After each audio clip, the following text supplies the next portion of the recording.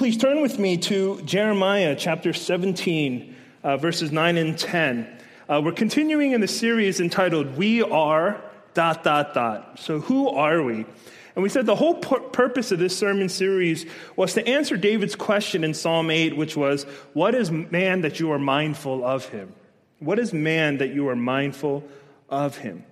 And this is a really important question to answer because it will lead us into the very heart of the gospel. So answering this question, who are we that God is mindful of us, actually gives us insight into God's heart. So it not only gets us to understand who we are, but who we are in light of God. Now, this particular passage in this particular sermon is a bit heavy. Who gets excited for a sermon entitled Totally and Radically Sinful? We want to hear totally and radically loved, totally and radically pursued. But we also, as Christians, need to know that before we get to the good news is only good in light of the very true and bad news about our nature. And so with that, we're answering the question according to Jeremiah 17, 9 and 10, who are we? We are totally and radically sinful. So please hear the reading of God's holy word from Jeremiah 17.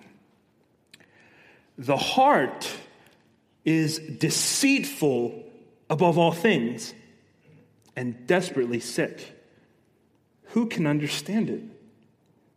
I, the Lord, search the heart and test the mind to give every man according to his ways, according to the fruit of his deeds. This is the word of the Lord. Thanks be to God. Pray with me. Father, this day we want to come before you ready to listen.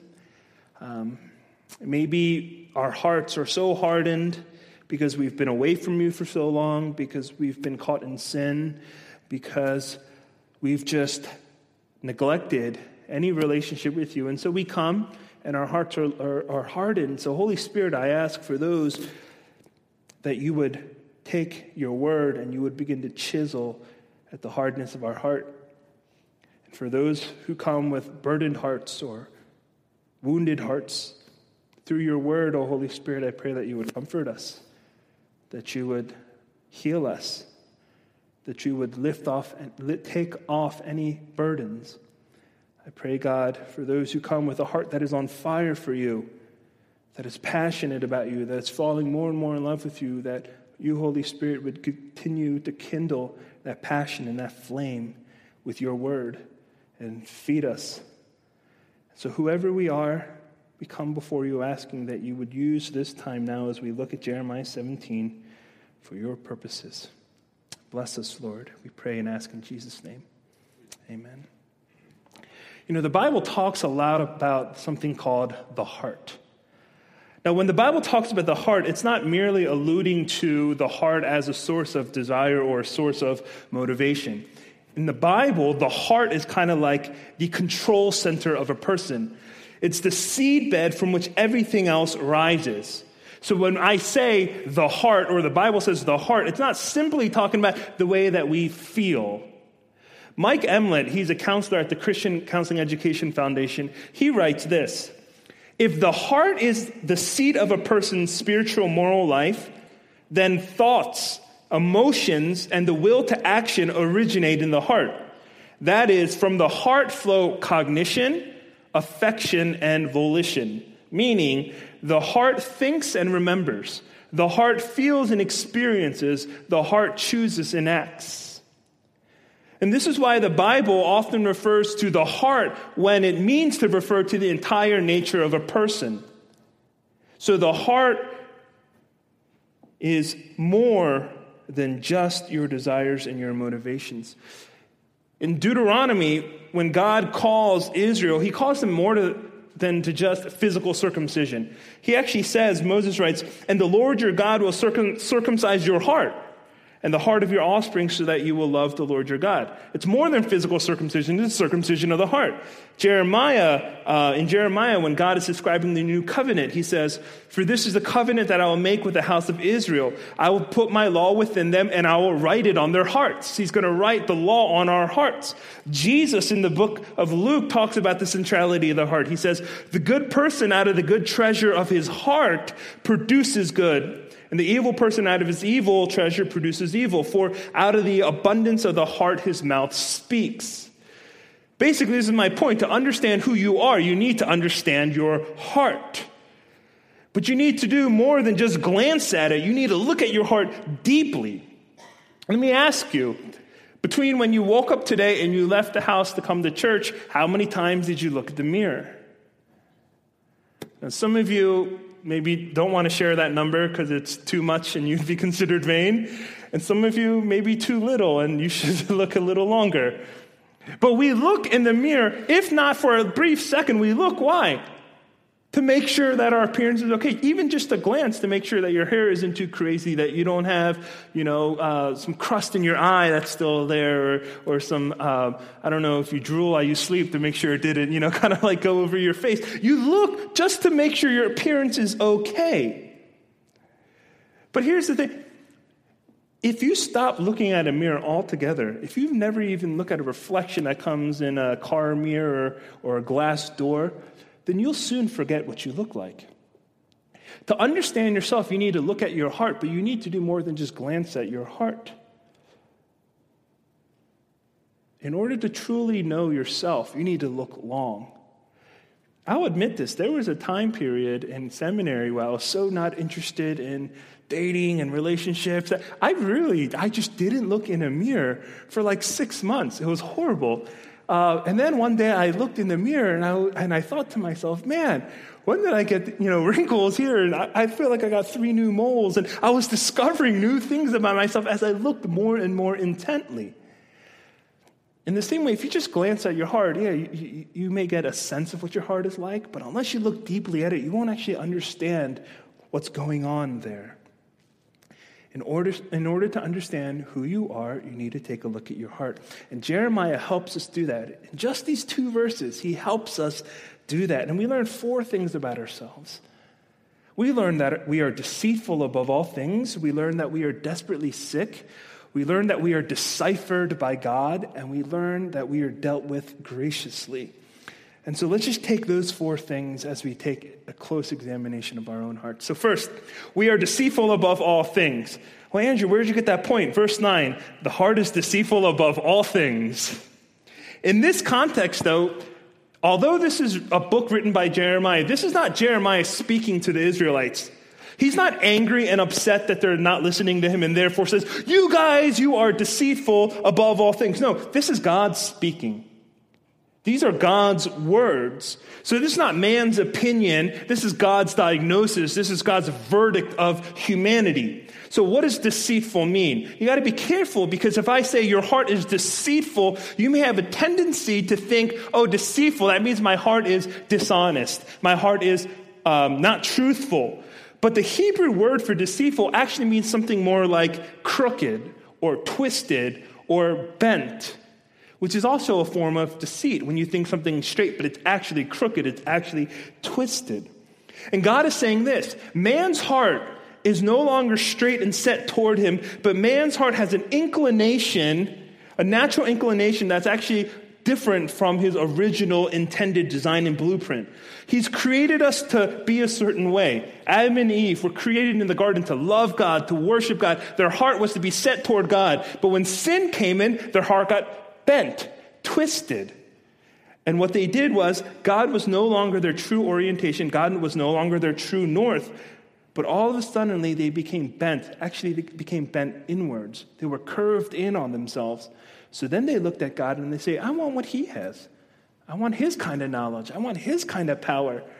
And that's why the fruit was so tempting, because the serpent had promised that if you eat of this fruit, you will know as God knows. So although originally our hearts were meant to be set toward him, our hearts are now warped in a way where we're caved in on ourselves. And this explains our selfishness, our self-centeredness, our self-promotion, our self-satisfying orientation. This is the nature of our hearts. We're bent inwards on ourselves. And some of you may be familiar with the movie Pirates of the Caribbean. I don't know which movie this is from, I forget. So I just YouTubed it because there's so many movies now. But if you remember that movie, you know Jack Sparrow has this compass. And there's a scene when he's on the boat and he's talking with Keira Knightley, Elizabeth Swann, Johnny Depp, who plays Jack Sparrow. And he says, this compass of mine is unique. And then a fellow passenger walks by and goes, yeah, unique having the meaning of broken. And Jack Sparrow responds, true enough. The compass does not point north. And Elizabeth Swann goes, well, where then does it point? And the camera ominously zooms in on his face. It points to the thing you want most in the world. The compass doesn't point you to true north. It actually leads you to the treasures and desires of your heart. And for some of you, you think, well, this is a great compass to have.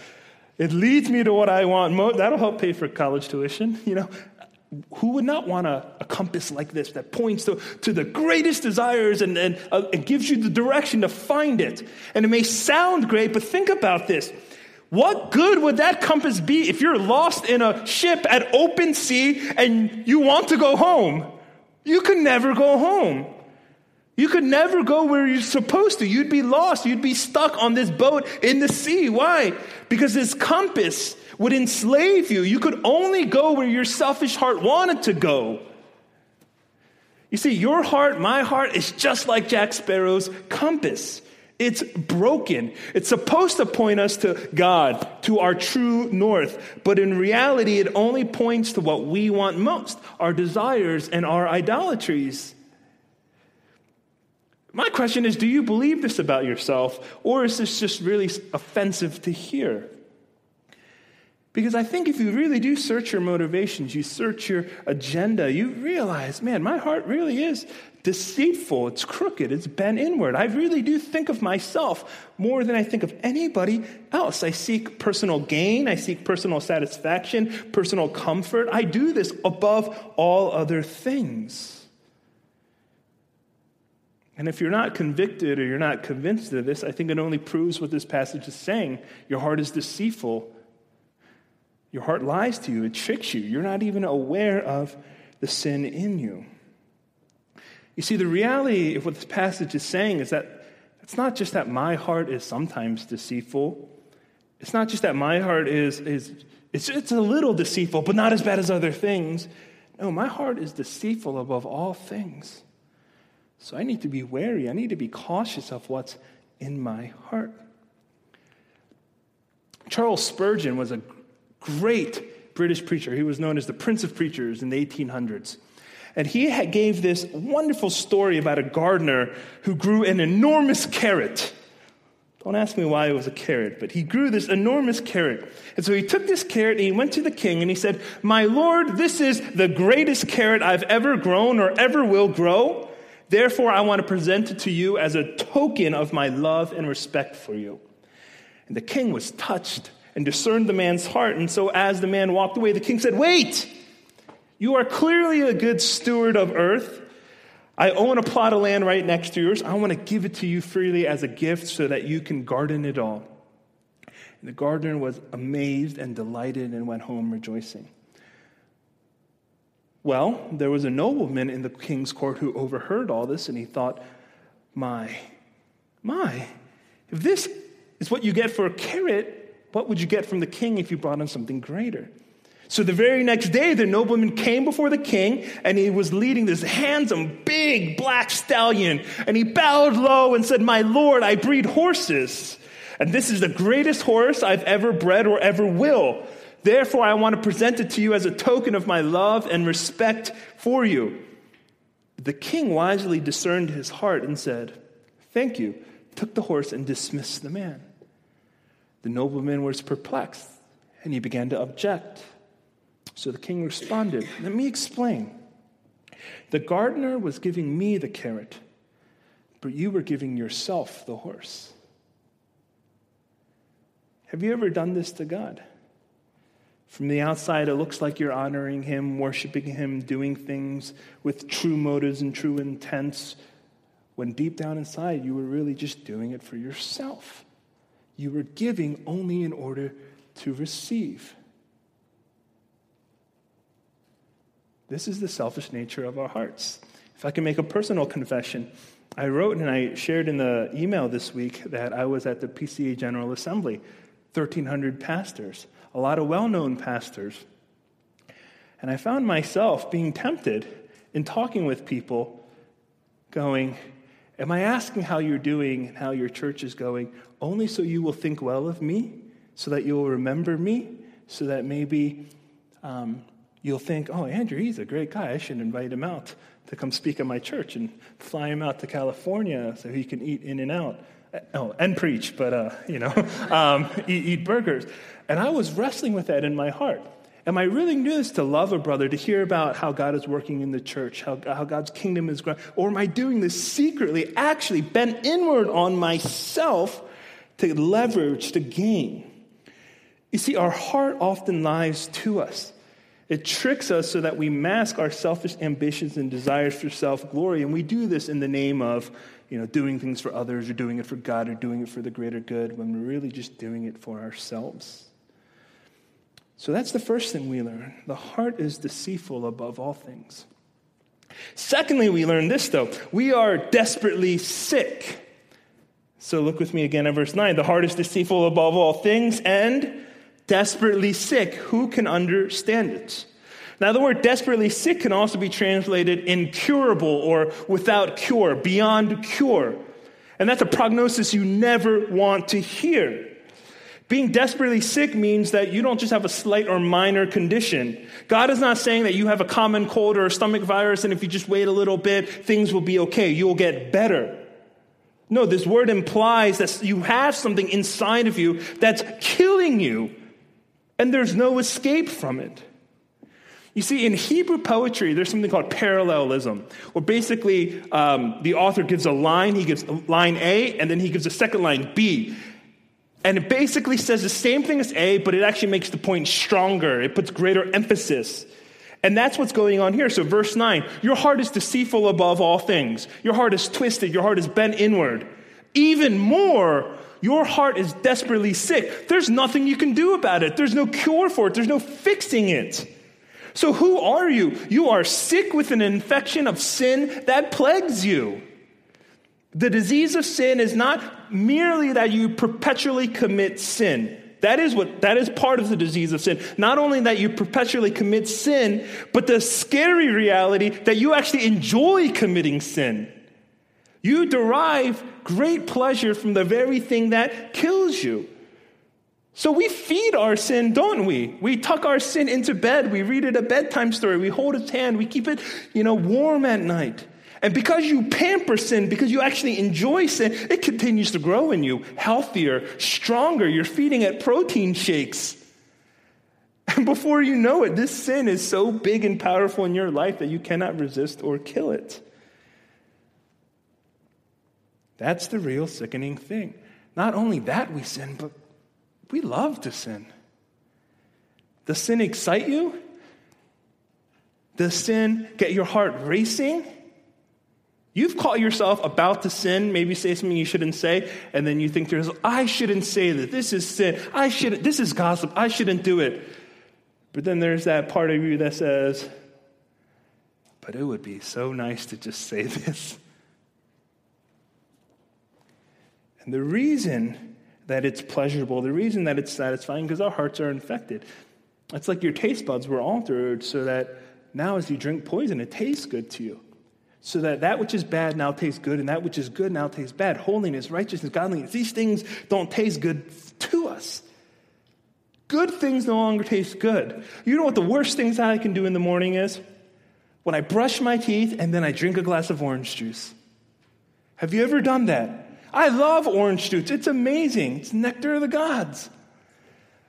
But if you brush your teeth and you drink orange juice, that nectar of the gods becomes something very disgusting, very gross. And that's what sin does. It changes our appetites. In fact, it changes our appetites, believing, saying, my will be done is better than saying, thy will be done. St. Augustine, he was an early church father. He existed in about the 4th century. And he wrote an autobiography that he called the Confessions. And in it, he gives us a glimpse into his heart. And he meditates on this particular childhood memory where he says, as an adolescent, him and his friends used to sneak into the neighbor's vineyard and they would steal bushels of pears. And he writes, we took away an enormous quantity of pears, not to eat them ourselves, but simply to throw them to the pigs. And Augustine goes on to explain that he didn't steal pears because he was hungry. He didn't steal pears because he was in need. In fact, he didn't even like pears. And this is what he writes, that he took them because his real pleasure, my real pleasure, consisted in doing something that was forbidden. Knowing it was wrong gave me great joy in doing it. And he concludes this way, the evil in me was foul, but I loved it. You see, the disease of sin is not just that we sin, but that we love sin. It's sometimes like you are walking in Chinatown, if you've ever been, and you smell something, and it's a bad odor, but there's a weird sickness in you that just wants to take another sniff. Just, is it really that bad? You just want to sniff it one more time. And that's why God rhetorically asks, who can understand it? Who can understand your twisted heart? Nobody can understand it. But we need to learn to be students of our own hearts. We need to try to understand it.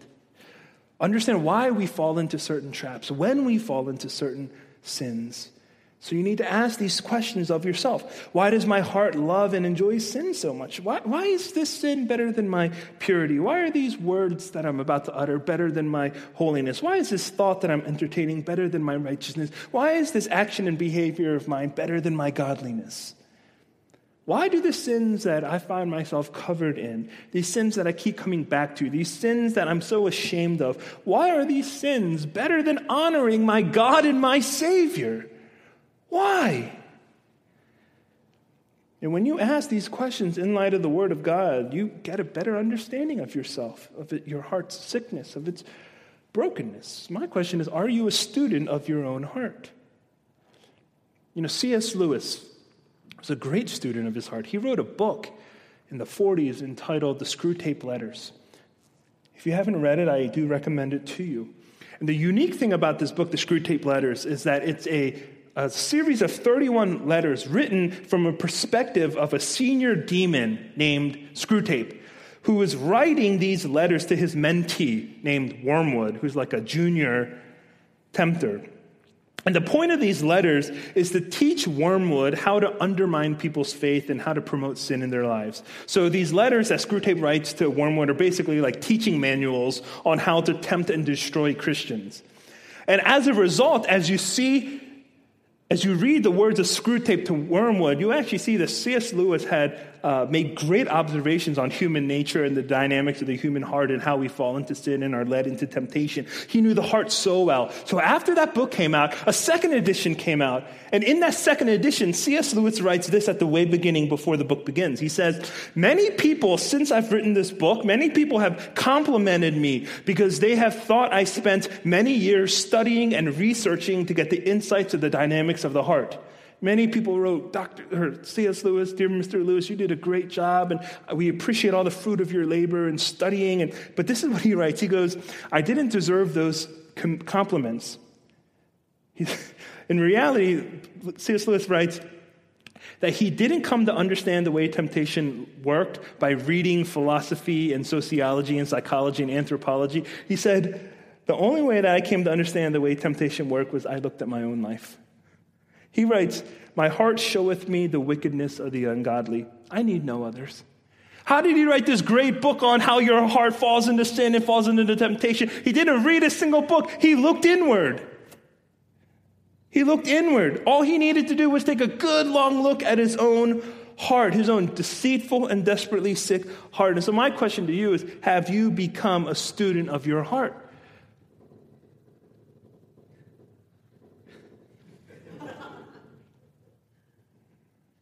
God is rumbling in heaven. He's asking you too. Have you sat down for tea and conversation with your heart? Have you locked it up in a room and sat it down under an interrogation light and began investigating your own heart? And you do this, of course, when you go through regular times of prayer and meditation and silence and solitude. But the reality is, a lot of you, like me, are so scared of doing this. You're scared to actually pause and take the time to meditate and focus on your heart because you're scared of what you're going to find. You know, even now, I am aching in my teeth.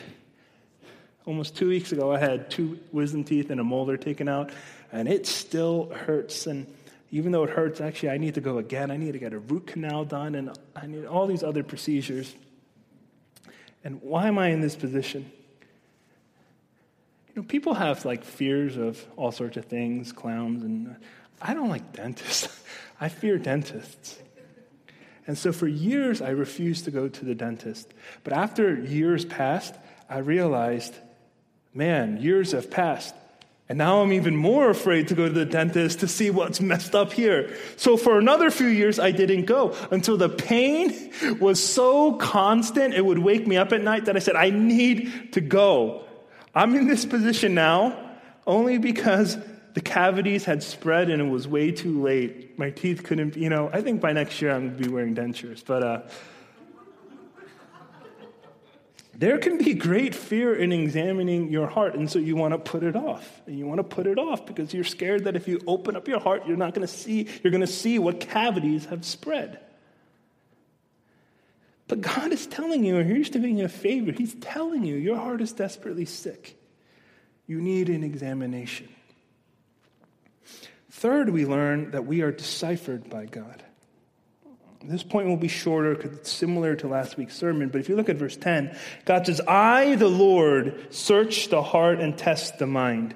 Meaning that there's nothing in your heart. There's no motive, no agenda, no mystery that God doesn't see and he doesn't understand. So when God asks the question, who can understand your heart? He's asking because his answer is not you, but me.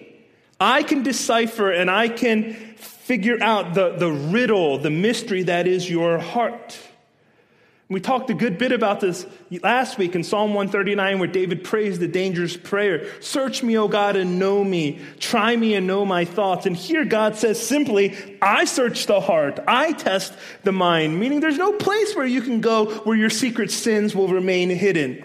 There's no place you can retire and escape where the Lord does not know and see your thoughts and your desires.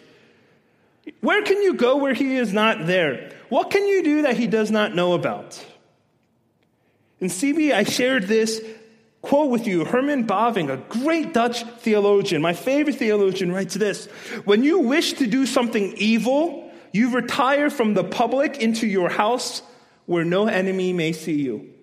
From those places of your house which are open and visible to the eyes of men, you remove yourself into your room. Even in your room, you fear some witness from another quarter. You retire into your heart. There you meditate. God is more inward than your heart.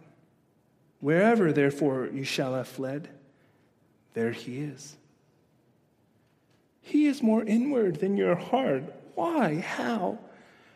Because he searches the heart. He is the great investigator. Now, how does that make you feel? To know that you are under the searching eye of God who looks at the nooks and crannies. There's no stone unturned. And all those times that we think the deceitfulness of our heart are out of the sight of others, they are right before the Lord. Whether committed in the furthest corners of the earth or in the secret chambers of your heart, it's impossible to escape God because there is no lock that can keep him out. There's no password that can block his access. There's no delete button that erases things from his mind. There is no secret that he does not know. There is no mystery that he does not understand. There is no heart that he does not search. And there is no mind that he leaves untested. So friends, if this really is who God is, and this really is the condition of your heart, then you really should run away from him. But where can you go? So although as crazy as it may sound, we do not run away from this God, but we run to him. And you think, well, that's crazy. That's crazy. When I would bring home C's on my report cards, my parents wouldn't see me all day. I was running away until I was found and discovered.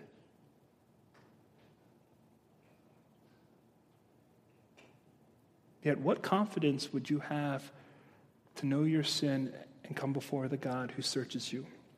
And that's our fourth point. We are dealt with graciously.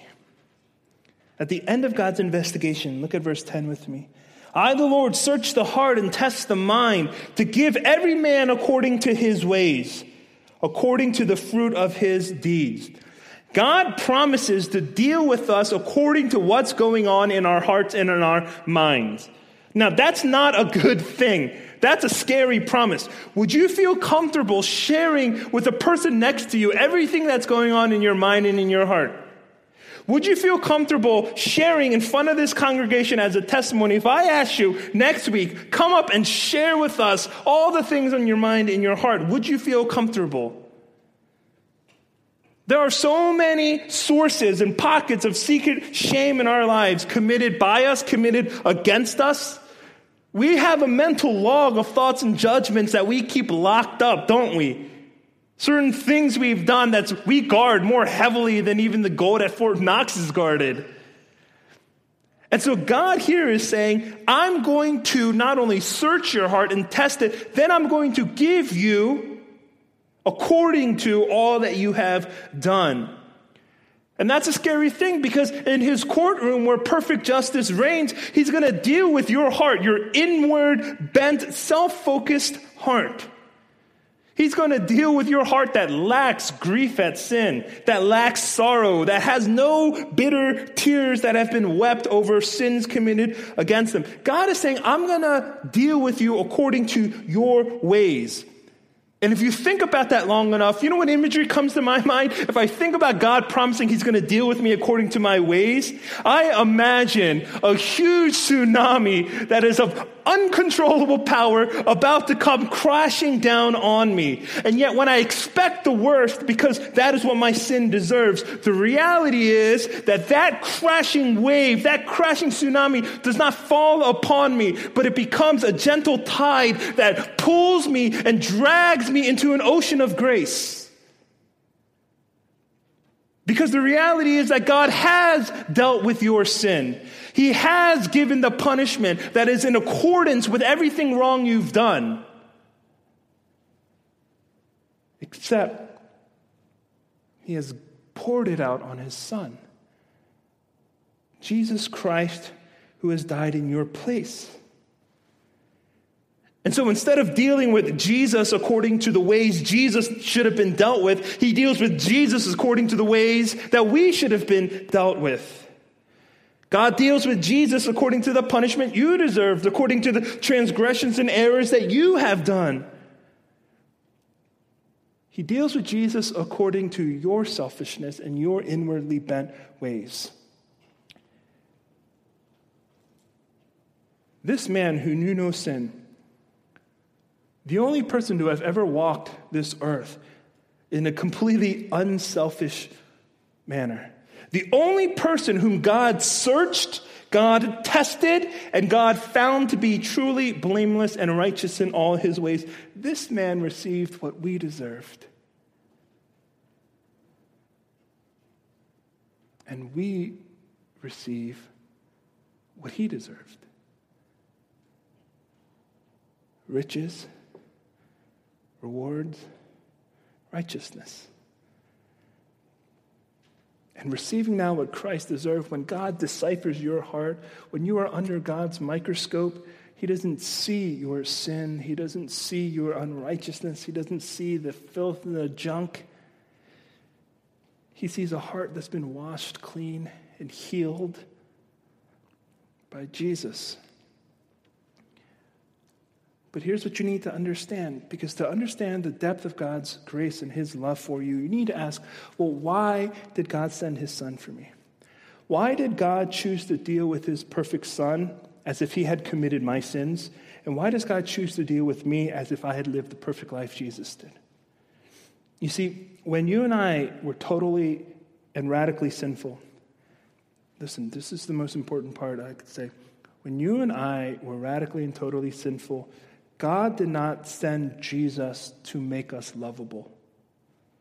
God did not wash us clean so that he could then accept us. God loved us even when we were nothing but deceitful and desperately sick. And even when he deciphered our hearts and saw that there was nothing but hostility against him and every fiber of our being a resistance to him, even then he loved us. And it was out of his love that he gave us his son as a sacrifice so we could love him in response. But knowing that God has loved us even when we were yet sinners does not for 1 second prove that God is okay with you staying in your sin. In fact, as much as the sacrifice of Jesus for you, as much as that proves that God has love for sinners, it also absolutely proves the hatred of God for the sin in you and me. So you need to know this about the gospel. It doesn't just offer you forgiveness for the sins that has infected and twisted your heart. The gospel doesn't just offer forgiveness. The gospel also transforms you to hate the very sin in your heart, because you now want to hate what God hates. The sin that you loved before, the sin that brought you such joy and satisfaction, when the gospel is working in your life, it will become increasingly disgusting to you. Understanding who you are, who you were, and who you are now in Jesus Christ, how God has graciously dealt with you, this gospel changes your appetite. It changes your taste bud. The Spirit straightens out the bent shape of your heart. And God becomes what you want most in this world so that your heart now begins to point to him. In fact, to say, who are you? Who are we? We are totally and radically sinful. That's actually only half true. Because those who are now in Christ have a new identity. Those who are in Christ are not just those who are totally and radically sinful, but graciously and generously dealt with. Let me close quickly with 3 things. What does this mean? First, ask God to deal with your heart. Hear the caution and warning. You see this on commercials. Don't try this at home. If your heart is bent inwardly, it's badly infected, then there's nothing you can do to change your own heart. If you can't perform a physical heart surgery on yourself, don't even try performing spiritual heart surgery. Ask God to deal with you. Second, if you're convicted of your sin, and I hope you are, run to God who deciphers you, because in Christ you will be dealt with graciously. Don't run away from him. There's no place of escape. Run to him in repentance, and he will respond with refreshment in the cool waters of Christ's grace for you. Run to him, because that's better than running away. And third, trust in the gospel alone for transformation in your life and a new desire to hate sin and love God. Only when you understand that you've been dealt with graciously by a God who loves you but hates your sin, only when you understand that will you ever develop a palate and an appetite for God and an increasing dissatisfaction with the cheap, bland flavors of sin. It's not gospel and grace to forgive and your effort to change. It's grace that saves and grace that sanctifies. So through Christ, you've been given a new heart. Your heart beats now for God. And yes, sin is still present. Its dominion is broken, but it's present to try to bend you, pressure you into curving inward on yourself. Yes, sin will remind you, hey, I was a poisonous power in your life. But it's a poisonous power that is on its way out. and Christ is in you. The gospel changes who you are. It changes the answer to the question we've been asking. Who am I that God is mindful of me? I was totally and radically sinful. But in Christ, I am graciously and generously dealt with, accepted, loved, and forgiven. This is who you are. This is who you are. Pray with me. Father, I know, in speaking from first-person experience, just the waywardness, the deception that is found in this heart of mine. I don't know the hearts of my friends here who are gathered today, but I imagine that they are in a similar boat with me. Father, as we increasingly become aware of our own sin, as we learn about new sins in our lives, it amazes us to know that that's not new to you. That's not news to you. You knew us in every way of our sin, of our sickness, of our deceitfulness. And yet you loved us. And yet you loved us. You didn't forgive us so that you could love us. You loved us in our sin, so you sent your Son to die for us. I pray, God, that as we understand that, as that gospel truth melts into our hearts, as it fills our veins, our arteries, the aorta, all the chambers of our heart, as it fills our hearts and fills us, that we would begin to change our appetites, to long for the things you long for, to hate the things you hate, and that in turn causing us to hate our sin and to love serving you and obeying you. God, we open ourselves up to your invitation to investigate us. Come, search me, God, know me, test me, try me. I can ask that because my confidence is in Jesus. That you have dealt with him according to my ways, and you will deal with me according to his ways. So, Lord, we respond now with our songs of confession. And we ask, God, that you would help us to know this gospel truth more and more. In Jesus' name we pray. May the grace of our Lord Jesus Christ and the love of God, the Father Almighty, who loved us even in our sin, and the fellowship of the Holy Spirit, who helps us to know and to love and to apply and to cherish the gospel that transforms us, transforms our hearts. May the blessing of the triune God be with God's people, both now and forevermore. Amen. Hear the dismissal. But the one who looks into the perfect law, the law of liberty, and perseveres, being no hearer who forgets, but a doer who acts, he will be blessed in his doing. Go in peace, friends.